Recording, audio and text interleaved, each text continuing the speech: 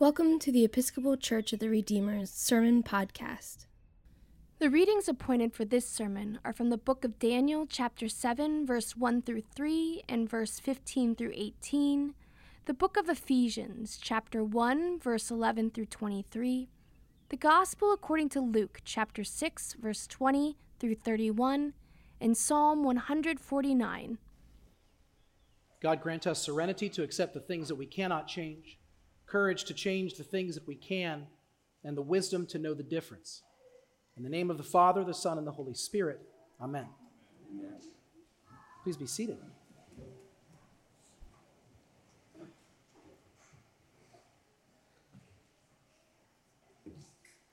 If any of you have ever done couples counseling before of any kind, you may be familiar with the term harsh startup. A harsh startup is when your partner is trying to communicate something to you, and it might actually be a really important thing, and it might be filled with love, but they start with some words that are so jarring to your ears that you miss everything else that they say after that. A harsh startup. This, I think, is what it is like many times for Christians when Jesus speaks. A harsh startup. The blessed or the poor thing is fine. We don't mind hearing that. Doesn't bother us. We think, isn't that nice? Blessed who are hungry, blessed are those who cry. Really, it just sounds like he's describing the babies who are going to be baptized today. Crying, poor, hungry, that's about the same deal, right? But when he starts to get to the part where he says, woe to you who are rich, and woe to you who are full, and woe to you who are laughing, and woe to you who, when people speak well of you, all of a sudden, there's something inside of us that shuts down. Mainly because most of us are richer than anyone in the vast majority of human history. Even those of us who feel like we're struggling in the current economy are in a place of relative stability that the people of Jesus' time could not possibly comprehend. And many of us are doing even better than that. So whenever we hear Jesus say these words, first of all, I hear so many people go, oh, I got it, so poor people are going to heaven and rich people are going to hell. Great. And we immediately sort of shut down. Except Jesus doesn't talk about heaven and hell here. And this is a misunderstanding that we have because of the harshness of Jesus' words, because of the intensity of the thing he's trying to communicate to us. We oftentimes sort of write Jesus off. We don't want to admit that we do that. But we'll write Jesus off as sort of a religious idealist who says these things we couldn't possibly live into. So isn't it nice that he said them, but I have a life to live here and now. But Jesus doesn't say these people go to heaven and these people go to hell. In fact, what Jesus teaches is so consistent with everything that we hear Jesus say throughout the gospel according to Luke. And we've heard it throughout this year. If you've been with us, you've heard this over and over again, which is Jesus continuously trying to blow up this sort of false binary into which we live. Wealth means stability and goodness, and poverty means instability, and the people who experience that are bad, and we don't want to be like them, we want to be like this. He says over and over again that our concept of earthly wealth and stability is false. That the desire we have to create some kind of way that we can live, that we'll never have to worry again, and we will deserve it, and that'll prove that we're good. He says that actually is false and doesn't work. And the only thing that matters, the only real wealth, is the eternal wealth, the unending wealth of the love that we share and the love that we carve out in this world with one another. To make relationships of love and care with one another, and to create a community, yes, a society that embodies the love that proves and acknowledges the dignity of every single human being. This is the work. And the reality is that if we're focused on trying to make sure we are wealthy enough or full enough or happy enough or well-regarded enough, when we focus only on that, we have the capacity to ignore each other. We have the capacity to see each other only as either obstacles that get in our way or people that might help us on our way up. Jesus continuously seeks to explode that idea, to ruin it, so that we might turn towards each other and recognize the presence, the belovedness, the belonging of every single person right in front of us. What is getting in the way of you experiencing God's presence in the person right in front of you? For me, I have a hard time experiencing the presence of people right in front of me when they believe different things than I believe, vote differently, act differently, or just get on my nerves. I have a long list of ways that I can not see God in you. And this is part of the problem. Is I see the people around me as only reflecting God's presence when they're acting the way I want them to act, or living the way I want them to live. And this is a shallow understanding of God. And at its core, one of the most problematic things about being a people who seek wealth and security in earthly ways and to be well regarded is deep down we think if we do those things, we will finally be worthy of love, as if we could ever be worthy of love, as if that's how love works.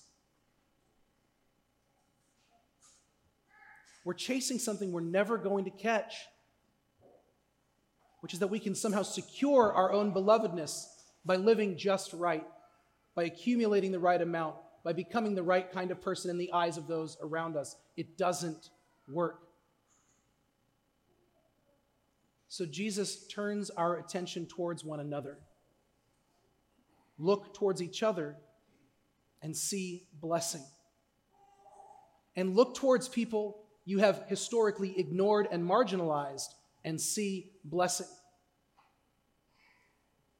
You know, we love to make this whole Christian thing about what will be someday, right?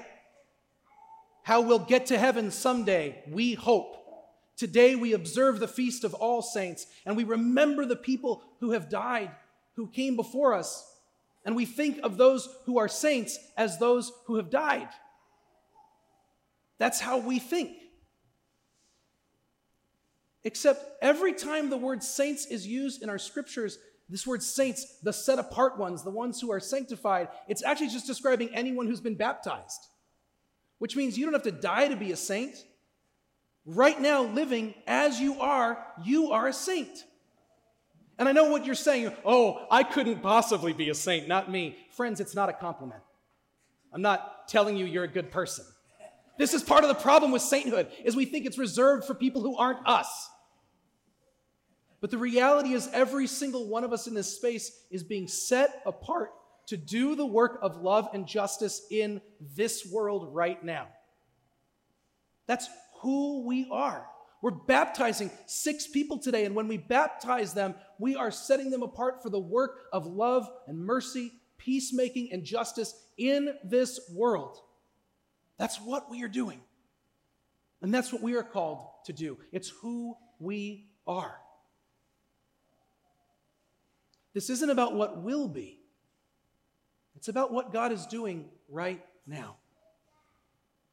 And this is so difficult for us to comprehend. I think about these 6 young lives that we're celebrating today as we bring them into the life of this church. And the thing that I always think is amazing about young children is how we treat them, which is like less than people, right?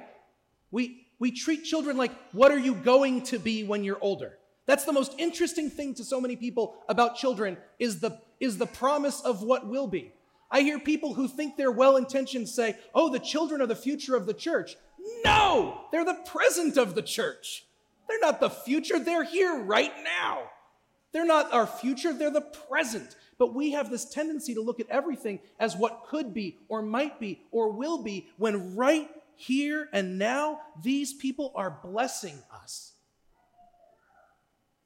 The people that we love, who have died, that we now call saints, did they walk around on earth acting like what we would consider saints acting like? Then, be honest, we love them in their death.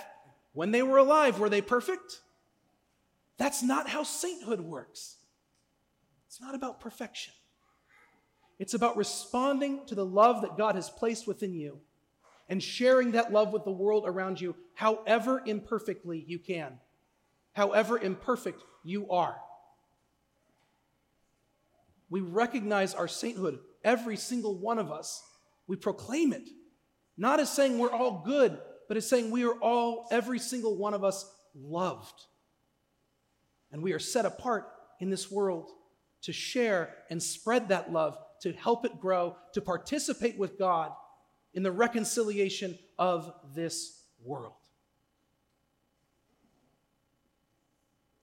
What would it look like if we saw these ones around us as not as what they will be, but what as they are right now? How they bless us currently.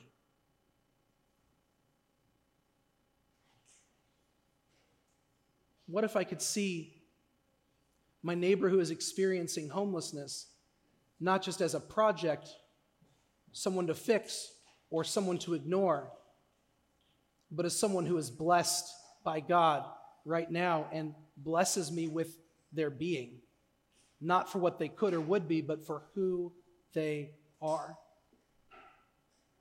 What if I can learn more about who God is by connecting more deeply with the people around me that I have tended to ignore, disagree with, walk away from?